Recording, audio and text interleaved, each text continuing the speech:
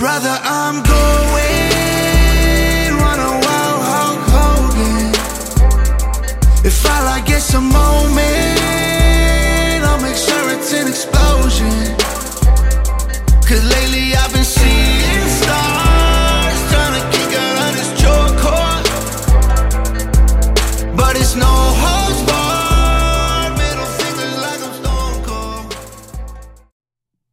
And what is good, ladies and gentlemen? We surprising you with another episode today. We just released episode 134, episode 1 of season 3. Me and DJ Wavy D recorded that Tuesday night. And y'all, so I woke up, it's Wednesday morning. I woke up and said, you know what? I gotta watch NXT from last night. It's one of those shows that I record every single week. A lot of times I try to watch it live, but if I can, it is one of those, like I don't record Raw. Honestly, I don't think I've watched a full episode of Raw in several weeks. Well, that's a lie. I watched the first episode of this year, day one, all the way through. But before then, it's been a while. Like that I sat through. I normally just sort of watch recaps and read, what happened. 3 hours is a tough show to sit through. Even, recording it. SmackDown, I don't think I've watched a full SmackDown in a while, right? But NXT, like, it's my show, man. Y'all know this. Y'all know how I feel about NXT. And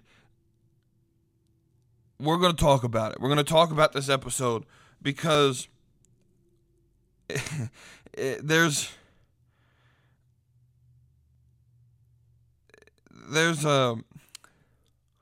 sort of this narrative out there that NXT, sucks.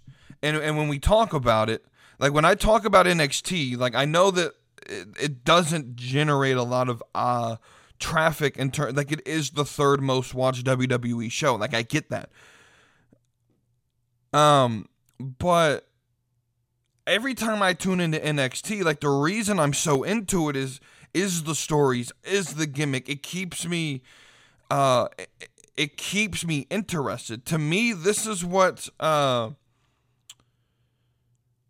NXT is what AEW thought it was going to be, right? Because it was promoted as like the alternative to what WWE was doing on Raw and SmackDown. As the AEW was supposed to be like wrestling for everybody, and there's going to be a little bit of everything for everybody, right? And that is exactly what NXT is. If AEW followed that mentality, I would probably enjoy it, even though I don't know a lot about the superstars, right? But even if you go to NXT, a lot of them are new. A lot of them are, I don't want to say, and they are more in development. They're still, they're athletes who, have been signed for 6 months to a year, train in the performance center, and when they're ready, they get thrown on TV, right? And so a lot of these people don't have a lot of wrestling background. They're not known to a mainstream audience. It's the same thing, sort of. And the only difference is with AEW, a lot of them are more indie darlings, right? And so like a Kenny Omega to a casual fan, they wouldn't know who he was in 2019, right? So when AEW started and they promoted themselves as this alternative that's going to be, it's going to give you, wrestling, a little bit of it. You're going to have your comedy. You're going to have your in-ring. Like they promised this like product that was going to be a little bit of something for every fan base, right? And maybe that's what AEW is, but that's not what it seems like to me. NXT has always been right, but within the NXT like fan base, the people who enjoy NXT, the argument is always that the current NXT product is nowhere near as good as Black and Gold, and I thoroughly disagree. Like Black and Gold NXT is what AEW is today. That's what it felt like to me. Like I think there's a reason I don't like AEW, and it's because when I look at AEW, what I see is NXT Black and Gold. It's a lot of good matches on pay-per-views right? In the same way that NXT had a lot of very good matches on their takeover events, right? When Black and Gold was going, right, they had a lot of very, very good, 4 or 5 star matches on their takeover events. But when it came to the week-to-week storytelling to get me to takeover, right, or to get me to one of these pay-per-views, it seemed to be lacking to me, right? And so when I look at AEW's product today, what I see is NXT Black and Gold, which I think is why the indie fans are so endearing to AEW and Black and Gold. They're the same product. They are the literal same product. Triple H really, when he was running Black and Gold, really tried to make an indie-centric product in NXT. And what we're getting now is sort of like a mixture of the indie scene and the WWE scene, and it's sort of that balance in NXT where there is character work and there is gimmick work, but there is also very entertaining matches, right?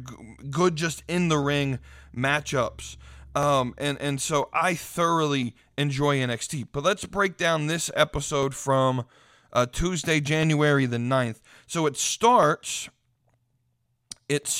with Nikita Lyons and Blair Davenport. And this is sort of so I'll be honest, I don't really care about Blair Davenport. I don't have a care in the world for her. She does pick up a win against Nikita. I'll be interested to see where this leads. I don't know. I just don't know what the plan with this storyline is.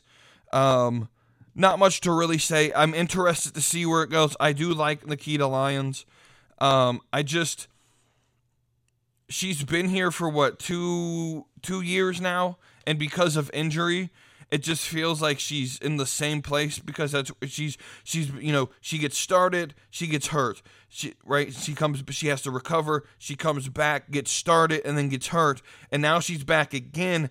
And my fear isn't that she's going to get hurt again. My fear is that, she's 2 years into this run, and she's in the same place because of her previous injuries. And so I don't know how long the fan base is going to really cheer for her, especially when she's taking losses week in and week out. And so, I mean, Nikita's good in the ring. She's a powerhouse, but I think, I always say booking is 90% of wrestling, right? And so if you're going to have her continually lose matches, I don't necessarily know how long the interest in Nikita Lyons will be there. And so with that being said, it was a decent match. It was a decent segment. The fight beforehand, starting in the parking lot, going down the ramp, right? And so a decent moment there for that. We then get Braun Breaker, Baron Corbin as a tag team versus Gallus for the Dusty Cup. First round, in which Baron and Braun won. Let's just be honest, right? So we actually get the Dusty Cup tournament. Now, I don't want to say it's cheating to make these predictions. I wish they would have released the bracket like last week rather than waiting till this week to announce the bracket.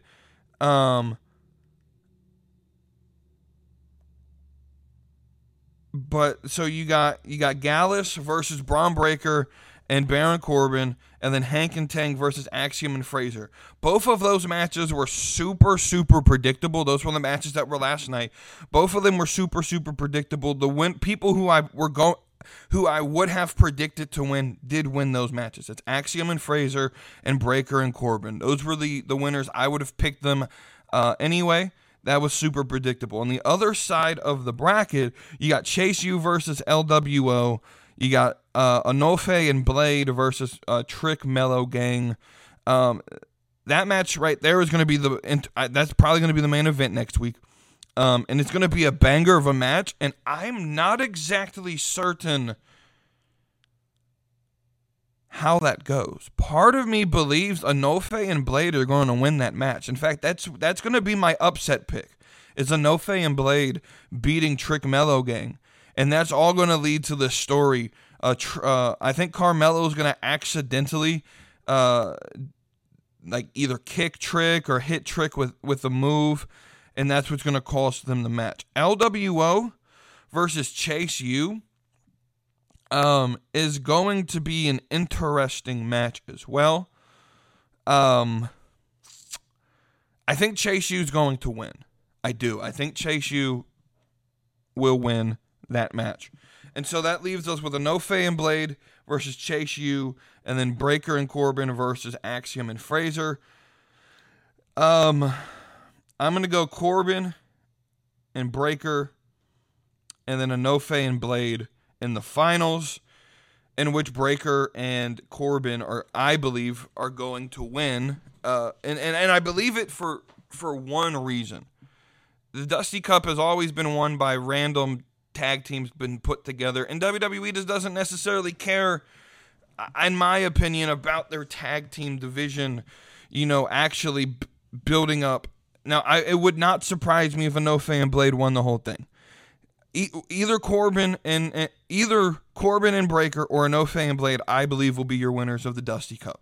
It just depends on, are they actually going to care about the tag team division long term to have an actual tag team win it, or are they going to put it on Corbin and Breaker as some sort of like storyline building type thing?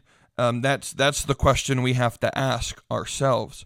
But as we head into, Vengeance Day at the beginning of February, I believe it is, I'm going to say Corbin and Breaker are winning the Dusty Cup. That's my pick at the moment. We then have Lyra Valkyria give a promo. She's slowly starting to get over with me. Her promo work of as she was starting to build this run, I just wasn't into it.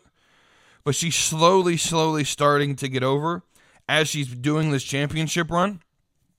So she comes out, announces a 20-woman battle royal to determine who's going to face her at Vengeance Day. With the twist being, once they get to the final four, it will become a fatal four-way, one fall ends the match, right? Which I like this little twist, because we tend to do these battle royals and it just like they tend to follow the same formula, right? Now they did show the graphic of who's in it, and I want to sort of discuss that for a minute. And some of my concerns with who's in it is, well, really my main concern, the only concern I have in it is Lola Vice already has a contract for a women's championship match whenever she wants it. Why is she then in the battle royal? Is there not a single other woman you could have put in her place? Right? That's my only concern. I could try to sit here and pick who I think's going to be the final four, and I think we'll get someone like Kiana James, maybe like Roxanne. I really hope Fallon's in the final four. But I don't know. There's a lot of potential storylines that could be built there. And so I'm interested in seeing this. I know Carmen Petrovic, which is one of the girls that I've really sort of picked up and started to cheer for. She's in the match. I think we'll see some people do some crazy things. This is the style match that Sol Ruka broke out in last year before she got hurt. And so this is a decent match that we have here.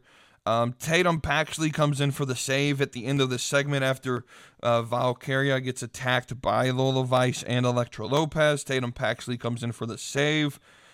This storyline is very interesting, and it's got me every time Lyra's on the screen. It's got me looking for Tatum Paxley. It really does. And so I like this story. It's a little weird, but it is it's an entertaining story, to say the least. To see Valkyria and Paxley sort of that awkwardness on screen of that, and it's being portrayed very well, in my opinion. And so if this is going to be, like a lead up towards like a woman's Dusty Cup, which I think they're going to do eventually, that's probably what this is leading into. So we'll see where it goes. We then sort of get there's a thread that goes through this episode, and that is Tiffany Stratton being a farmhand on Fallon Henley's farm. See, these are the type of things that I've been saying since 2020, if not longer, that WWE needs to do on Raw and SmackDown. These vignettes, these little things, just that a minute, 2 minutes, 3 minutes long, and they take you throughout the episode. These out of the arena vignettes, right? Where even if it's just one story, like this told something. This probably took them, a total of like 2-3 hours to film, and you only showed really 5 minutes worth of work, if maybe a little more, right? But it's a thread that goes through. It takes you out of the arena into another atmosphere of the world, right? Into another sort of place that, in 2019, 2020, like WWE was very boring, like, and especially like leading up to those years as well, where like every promo happened either backstage or in the ring, and there wasn't another like location, and so everything just sort of felt robotic. Like everything felt like it was mechanic, right? It was being pushed out of a machine, and right, and when NXT does these vignettes that happen, Tony D in jail, right? Those promos, right? Those were well-received promos, and I believe that people like those promos because they happen outside of the arena. It takes us to another place within the universe of WWE, rather than just being in the ring and backstage, and it's robotic and it's the same thing every single week. And so these Tiffany Stratton, first off, they're funny. Fallon Henley, I believe, is one of the best in this gimmick, right? And this is what I'm talking about when I say that 90% of the business is booking, and part of booking is character work and character development and gimmick. Tiffany Stratton's gimmick does work for her, right? She plays it well. But Fallon Henley, when she first got to NXT, was not over whatsoever in any way, shape, or form. She gets put into this country girl gimmick, which hits with a lot of people in the South. And even like it's not only like Southerners are the only people who farm, right, or country, right? There's people out in Montana and in Texas and in the Midwest, right? And so it's a widespreading gimmick of people, maybe people who watch it who can relate to that gimmick. But I also believe it feels natural to her, right? This feels like throughout the string of promos throughout the night with Fallon Henley, this felt supernatural, like she grew up on a farm or something. Now, I don't know her background. Maybe it's not, but this feels natural. And you could find throughout history of people who are in gimmicks that are not natural, and they just kind of, they can't get over with them, right? This feels natural for Fallon Henley. And so because of that, because it's natural, because it looks good, and because, at least to me, she physically looks good, I think that's part of the reason why,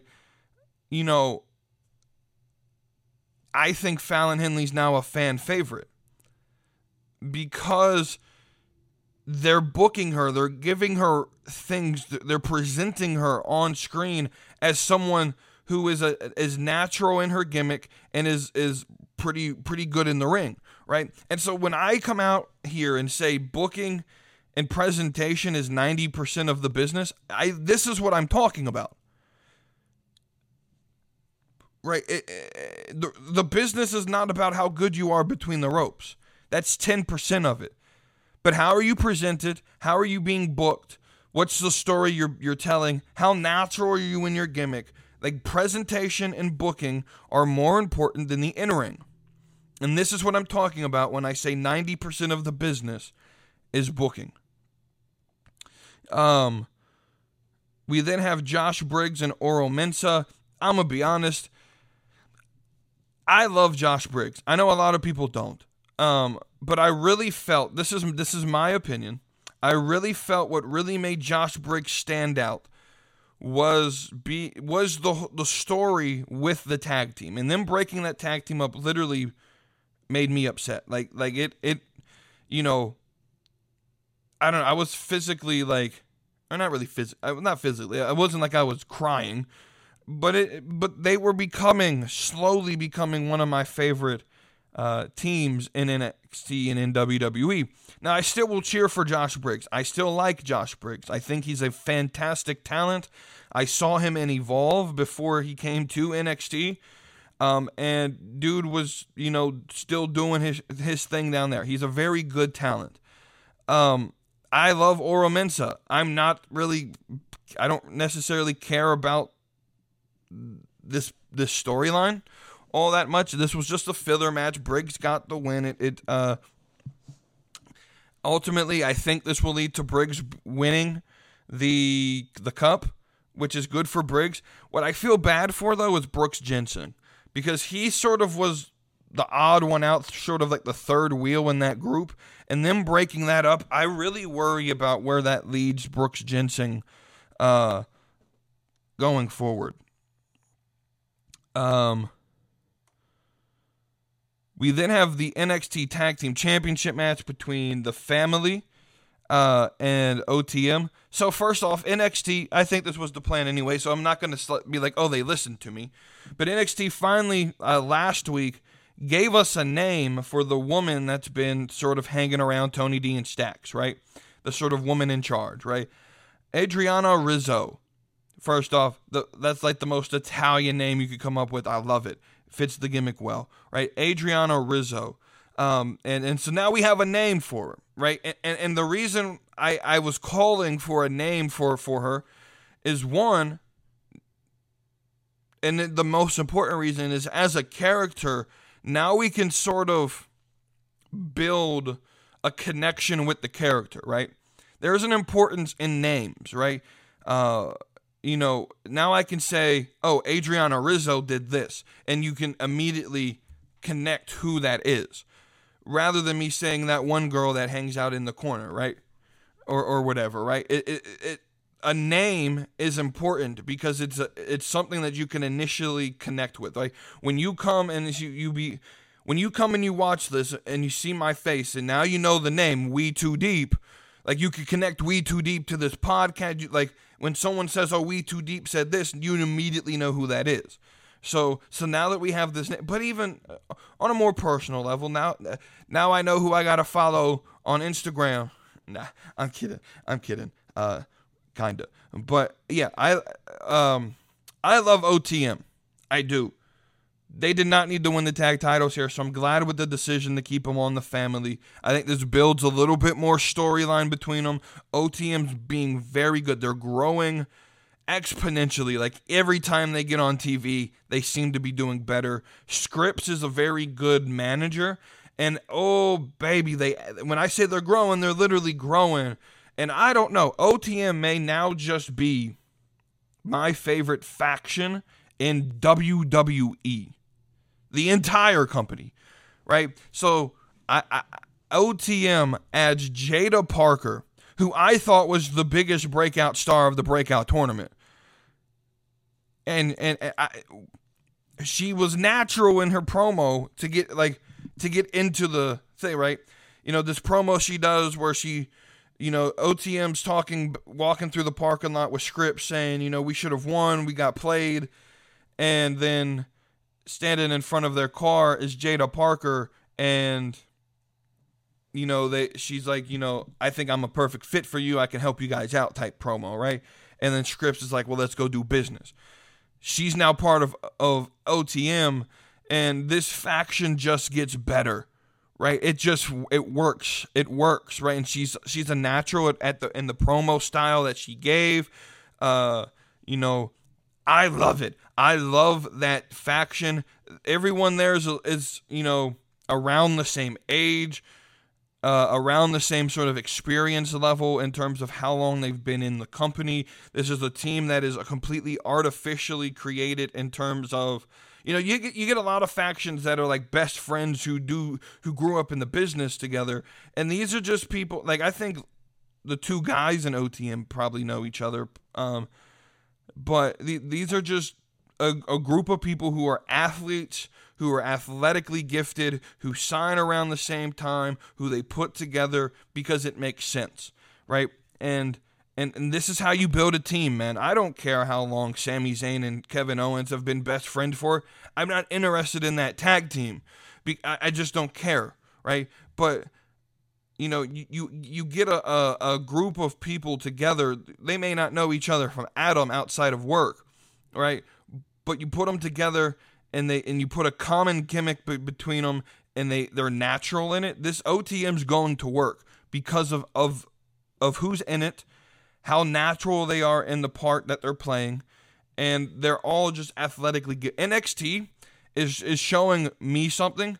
The future of WWE is bright, baby. The future is bright in WWE because of their strategy on bringing in athletically gifted superstars, right? And then training them in the way of sports entertainment. I've gone over this at length many of times.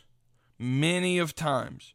I've gone at length over this strategy and why I think it's better than just taking the 20-year indie vet and signing them to a contract. Because that 20-year indie vet may have bad habits that he has formed in those 20 years that no one has ever retaught. And you can just go to a training school anywhere. It doesn't matter who the trainer is. You could just go to a school, pay a couple $100 and get trained, and then go wrestle for 20 years, and you may not even have been trained correctly. And so WWE brings you in.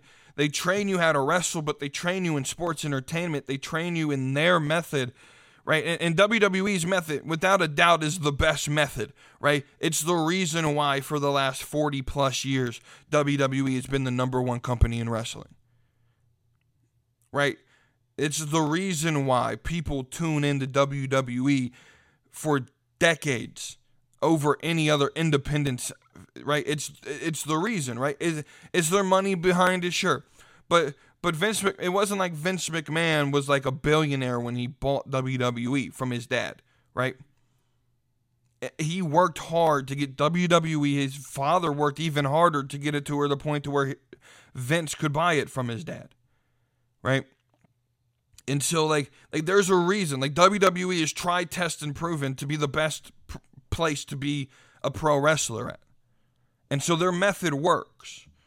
And it's only getting better. Like, I'm ecstatic about the future of WWE because they have people like OTM and several others. Braun Breaker, Carmelo Hayes, Trick Williams. You know, Braun Breaker was playing on the practice squad of the Baltimore Ravens. He played football. Does he have the family name? Sure. But he wasn't a wrestler. But he took to it like it was easy. Trick Williams was sitting on the bench at the University of South Carolina, wasn't going to go pro in football, so he comes to WWE and he takes to it like it was nothing.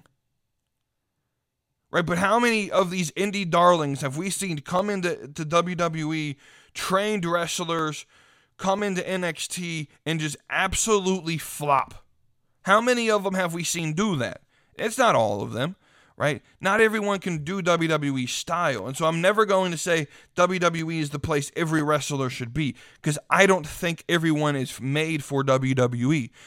But I think it's easier to transition from pro-level athletics to a system in WWE that is more focused on personality and pure athleticism than it is over how good of a wrestler, how good of a grappler, how good of how good are you at doing, you know, different spots, right? Because WWE's not meant to be a spot fest, right? But we'll move forward. We'll move forward. We get Cora Jade and Gigi Dolan. I'm gonna be honest, I skipped right past this match. This is just a filler match. There's a story behind it, and I like it, but it just sort of seems like it's Cora Jade against the Locker Room, and this match in particular just felt like a TNA, a tits and ass fest. Like Dolan's got the ass, Jade's got the tits, and that's all this match really seemed to be interesting for. I'm not going to say it was bad, but it's your typical TV match. Cora Jade gets the victory as expected. And so going forward, where does this lead? Not exactly certain, but it does feel like it is Cora Jade versus like the women's locker room. So we'll see where that leads. You then get Nathan Frazer and Axiom versus Hank and Tank. Again, very predictable match. Hank and Tank are still a work in progress. I don't think they sort of took off super strong. I'm not personally a big fan of Hank Walker. I do like Tank Ledger. He's one of those athletes they pulled in, and I think he really took well to it. But I'm not a big fan of Hank Walker. He just looks a little bit awkward out there. He's always been awkward to me, even when he first started on the scene as like that security guard who then wrestled. He just sort of seems out of place to me. That's just my opinion. But Axiom and Frazer, absolutely, without a doubt, I could have told you they were winning this match. Then we get Dragon Lee versus Lexis King. Lexis King earlier in the night had a contract ready, open challenge, and Dragon Lee signed it. And so Dragon Lee wins this match in what seemed to be a pretty decent, challenge, right? Oh, but the greatest thing happened. The greatest thing happened for this match. And that is, the match ended and Obafemi cashed in his breakout tournament contract. Because this is what I like about the breakout tournament contract. The rules are pretty simple. It just gives you a title opportunity, right? With Money in the Bank forever, it just sort of felt like, the winner goes after the world champion. And I think a lot of people had this assumption that that's what this breakout contract was for. I like that this opportunity for Oba, he took a title opportunity. He went after the North American Championship. Rather than going after Dragunov, and we knew, because that would have made the story between Trick and Dragunov very fuzzy, knowing that Obafemi could just come out and steal the title at any point.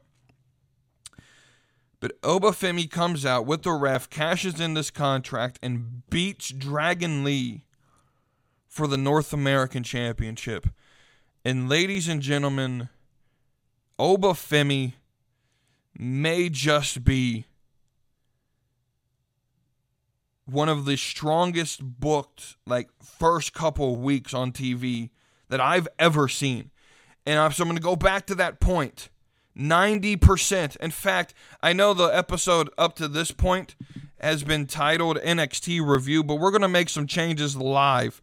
This episode's going to be titled 90% of Wrestling is Booking. Long title, I know. But that's the case. 90% of wrestling is booking. And I got to take us back a few months, man. I got to make this correlation. Because when did I first start saying this slogan? 90% of wrestling is booking. Back when we were discussing Omos. About, a year ago, it seems like at this point? It was maybe 6 months ago, right? We were discussing Omos, and everyone was saying, he's all these arguments about why Omos shouldn't be in the WWE, and my full-hearted belief was if he was booked strong, people would like him, And you know exactly the very proof that I need right now is Obafemi. Nigerian beast, giant of a man. He's a little bit shorter than Omos. But if Omos had gotten this treatment, if Omos had been booked strong the way that they're booking Obafemi strong, Omos would be over with the crowd. Omos would have been, if Omos came, and this isn't even about an NXT thing. This is about booking, right? And this is why I'm so hard pressed on saying that NXT is not just developmental. Because it is a major brand, right? It's the third brand of WWE, absolutely. It's the C show, I get that. I'm never going to say it's better than Raw and SmackDown. But if Omos came in on Raw and SmackDown, he came in strong with AJ Styles, they won championships, right? If he would have turned on AJ and got a win on AJ, and then came in and got some more wins, rather than losing every time he was on the TV, people would have taken Omos so much more seriously. I think Obafemi's a better, he moves a little bit better, I'll just be honest, than Omos. But Omos is also 7 foot tall. But if Omos was just booked half as strong as Obafemi has been booked, people would care about him. And so I feel a little bit vindicated in my belief system that Omos didn't need to be fired because he sucked. Omos was very good at the role he was told to give, and what sucked was his booking. The constant losing is what hurt Omos. He could have gone in and beat Brock Lesnar at WrestleMania last year, but no. Brock Lesnar would have overcome a loss to Omos. He could have beat Omos could have beat Brock Lesnar at WrestleMania last year and then gone in and pinned Seth Rollins. It didn't need to be a title match. I don't even think there was a title at Backlash, was there? Because it wasn't until it wasn't until a month after it at Night of Champions that Seth won the World Heavyweight Championship, right? So if he would have come in, beat Brock Lesnar, and then beat Seth Rollins 2 pay-per-views in a row, Omos would be a giant of a superstar, physically and booking-wise. He would have had a lot of momentum going into the rest of the year. He could have gone up and been one of those guys that fought for the U.S. Championship. That would have been, let's reverse time for a minute. And have him beat Lesnar. Have him beat Seth Rollins. Have him then go in and win the U.S. Championship from Austin Theory, instead of having Theory never on TV, ever. Put Omos on TV every week as this giant who faces mid-card people every single week and just destroys them. And then you build a legitimate champion. That's literally all you had to do. And Obafemi is getting the strong booking Omos should have gotten. You would have had 2 giants, right? I even believe that Omos needs to come back and attach himself to Obafemi in some way. I don't know how. I don't know maybe if that'll work or not, but my joke was, they're going to tag Omos and Oba together as a tag team. Right? And I'm pretty certain I said that on the episode, I just released episode 1 of season 3 that I just released with DJ Wavy D, where I made that joke. And then less than an hour and a half later, after it was posted, I get a message from DJ Wavy D, because he was watching NXT sort of live. After we finish recording, we go off the air, we stop recording. We weren't ever live on the air, but we finished the recording. Episode goes up. It's been up for at least 30, 45 minutes at this point, and I get a message in Discord, did you see that Obafemi just won the North American Championship? This booking is how Omos should have been booked. And I'm not frustrated. I'm right, though, right? I'm vindicated in my belief system. 90% of wrestling is booking. And everyone was like, no, man, no, Omos he just doesn't have it. No, the booking sucked. And this is proof. This is proof. What more do you need? Chalk another one up in the point category for We Too Deep. He was right. 90% of wrestling is booking because Obafemi maybe been wrestling for 6 months, if that, in WWE training. He had like one match at a random point like early in 2023 and then never was seen again. And when I say early, I mean like June, July. I don't actually remember. But then was never seen again until the breakout tournament. And then he comes in, he destroys the breakout tournament. And now he's literally, within a month, North American champion. It's not that hard, man. This is the treatment Omos should have gotten. It's not that hard. It really isn't. Chalk another one up for We Too Deep. 90% of wrestling is booking. The other 10% is you're entering and then just the fans' personal opinion. But here's the thing. If you book right, you change their opinion. Let me explain that. If you book right, you change your opinion.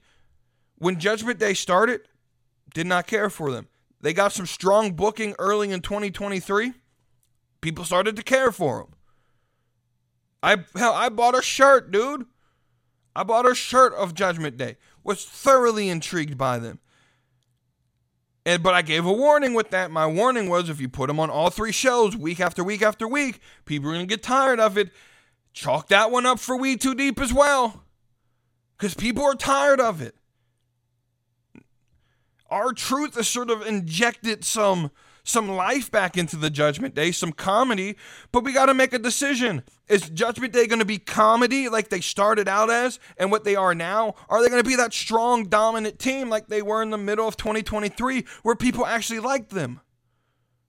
Because I don't think people care about Judgment Day. We just like R-Truth. We just like R-Truth.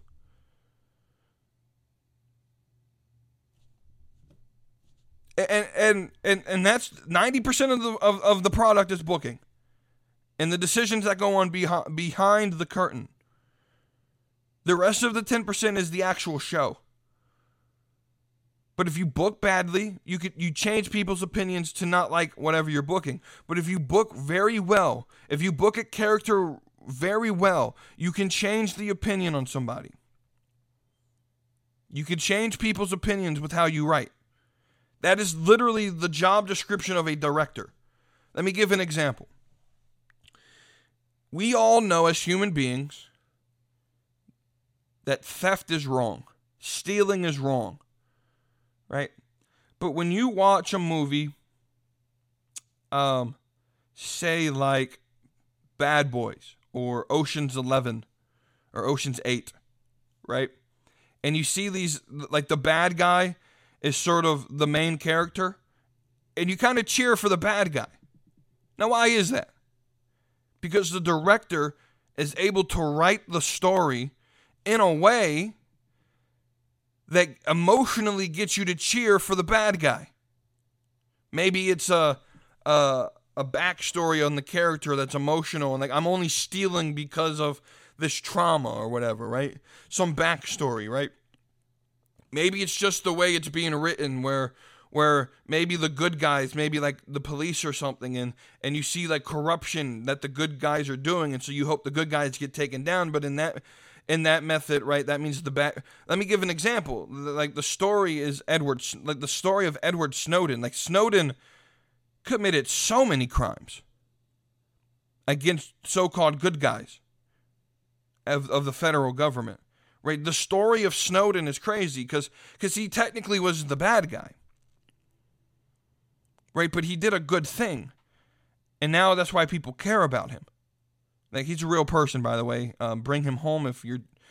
Anyway, we're not going to talk about politics. But like, Edward Snowden's actual life story is crazy. Like, he gets into the NSA. He realizes that the government, the so-called good guys, are doing bad things to American citizens without their knowledge.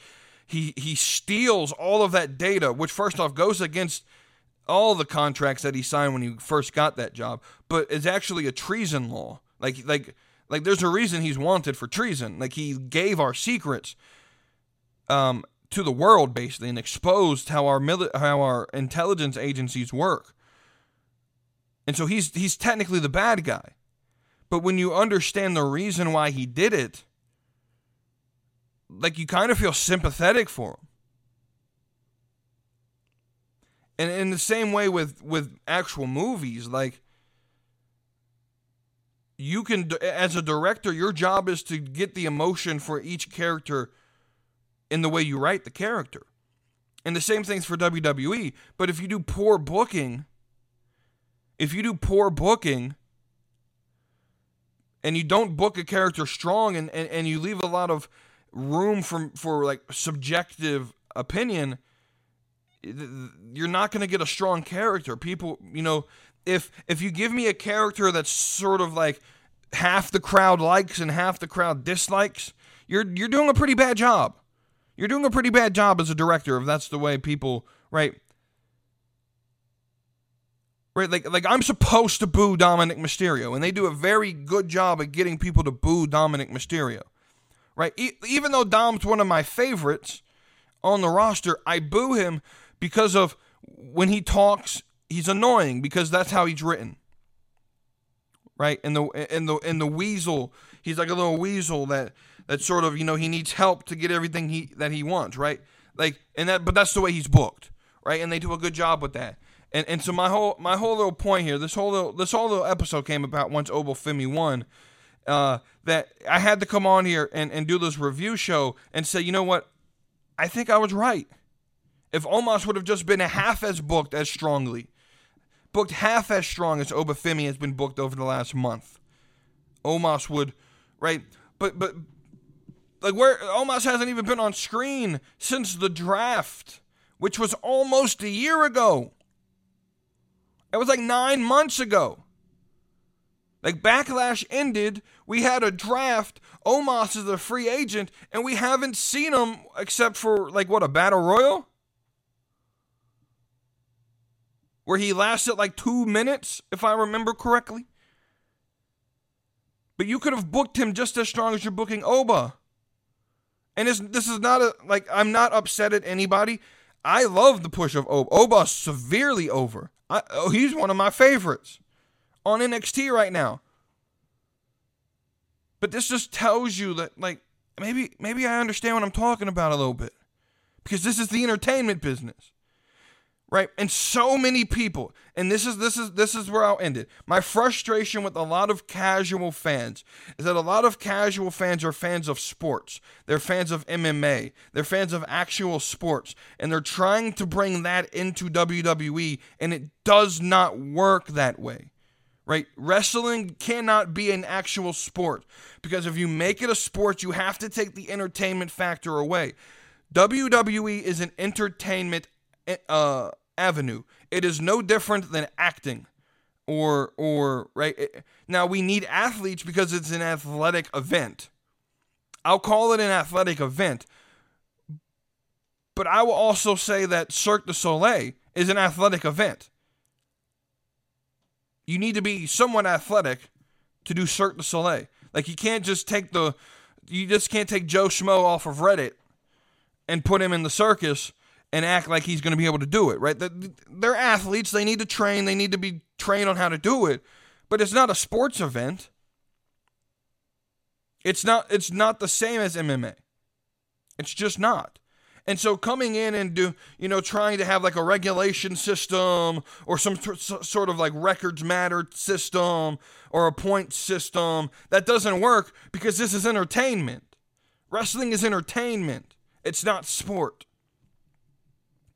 And so a lot of casual fans and the way that they look at it is through the lens of sport, and I think that's why they don't understand what I'm saying. When I say that 90% of it is booking, it's because it's an entertainment factor. And just like in Hollywood, you can get some pretty shitty acting, but if the story is written well, you can sort of cover up bad acting. But if the story sucks, I'm going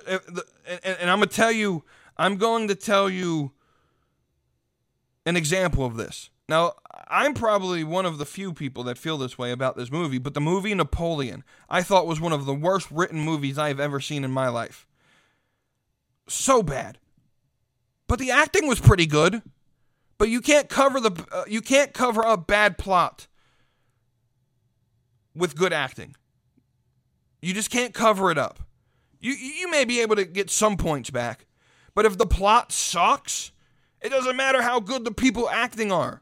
If the plot sucks, if the story is awful, you can have the biggest A-list actors and actresses on the planet in your movie, but if the story sucks, if the director and the writing team does a very bad job with how they present the story, it doesn't matter how good the actors are. Same thing with wrestling. You could have the best wrestlers in the planet, but if the story sucks, you get AEW. And you get bad wrestling. Right? It doesn't matter how good. It doesn't matter if it's Will Ospreay and Kenny Omega doing their matches, doing 5-star matches every single week. If there's no story, or if the story they're telling is poorly written, you get bad programming that people won't sit and watch. That's what I mean by booking is 90% of the business. That is exactly what I mean right there. But with that said, I think I've expressed that opinion far enough here on this episode. Thank you all for listening or watching. If you're watching on YouTube, leave us a thumbs up, like the video. If you dislike it on YouTube, you could voice that opinion. I would ask that you hit the dislike button twice. And then if you do like it, hit that thumbs up, and then subscribe to the channel, share with all your friends, let the world know about the show. If you're listening on audio, we appreciate that. If you're on Apple or Spotify, I know you can leave reviews. I'm not so certain about the other platforms, but go ahead and click that follow or subscribe button. Turn on notifications at any time that an episode is posted. You get alerted, and yeah, man, that's our first sort of NXT review. We're not going to do these every single week, but y'all going to get a lot of NXT content on this show this year, because I love NXT, and I think you all should love NXT, and so I think it's the best wrestling product on the planet. But if you guys enjoyed it, thank you. Final thing of housekeeping, go to junkyardmediagroup.com. We have some blog posts up there that you can also find the quick links to listen to the audio of this show, as well as the audio of Beyond the Junkyard with Junkyard James and Cody. Final thing is, if you're not in the Discord, the link for the Discord is in the description. If you don't want to do Discord, like if you don't want to necessarily take part in that community, but you are listening and you still have questions you want answered. So speaking of that, by the way, if you are in the Discord, I'm going to try to record episodes on Tuesday nights, right? So you have until Tuesday at about 5 p.m. Eastern time to get in your questions in the Discord. If you're not in the Discord and maybe you don't know what Discord is, maybe you don't want another app, maybe you don't want to join a community, maybe you just want your questions answered. If that's where you stand, you can now email me at we2deep. That's WETOODEEP. we2deep at junkyardmediagroup.com. Again, that's we2deep at junkyardmediagroup.com. You can email me your thoughts of the show, questions on the show. I do want to make this still, as we go into 2024, very community-based. And so then final thing, as you're seeing scroll across the screen right now, if you're on YouTube, go to slappingmeatwrestling.com and get some Slapping Meat Wrestling podcast merchandise. And with that, thank you all for listening to this episode, and I will see you on next Tuesday with the next episode. Signing out, This is We Too Deep. Y'all have a great rest of your week. Brother, I'm going run a wild Hulk Hogan. If all I get's a moment, I'll make sure it's an explosion. Cause lately I've been seeing stars, trying to kick out of this chokehold. But it's no hope.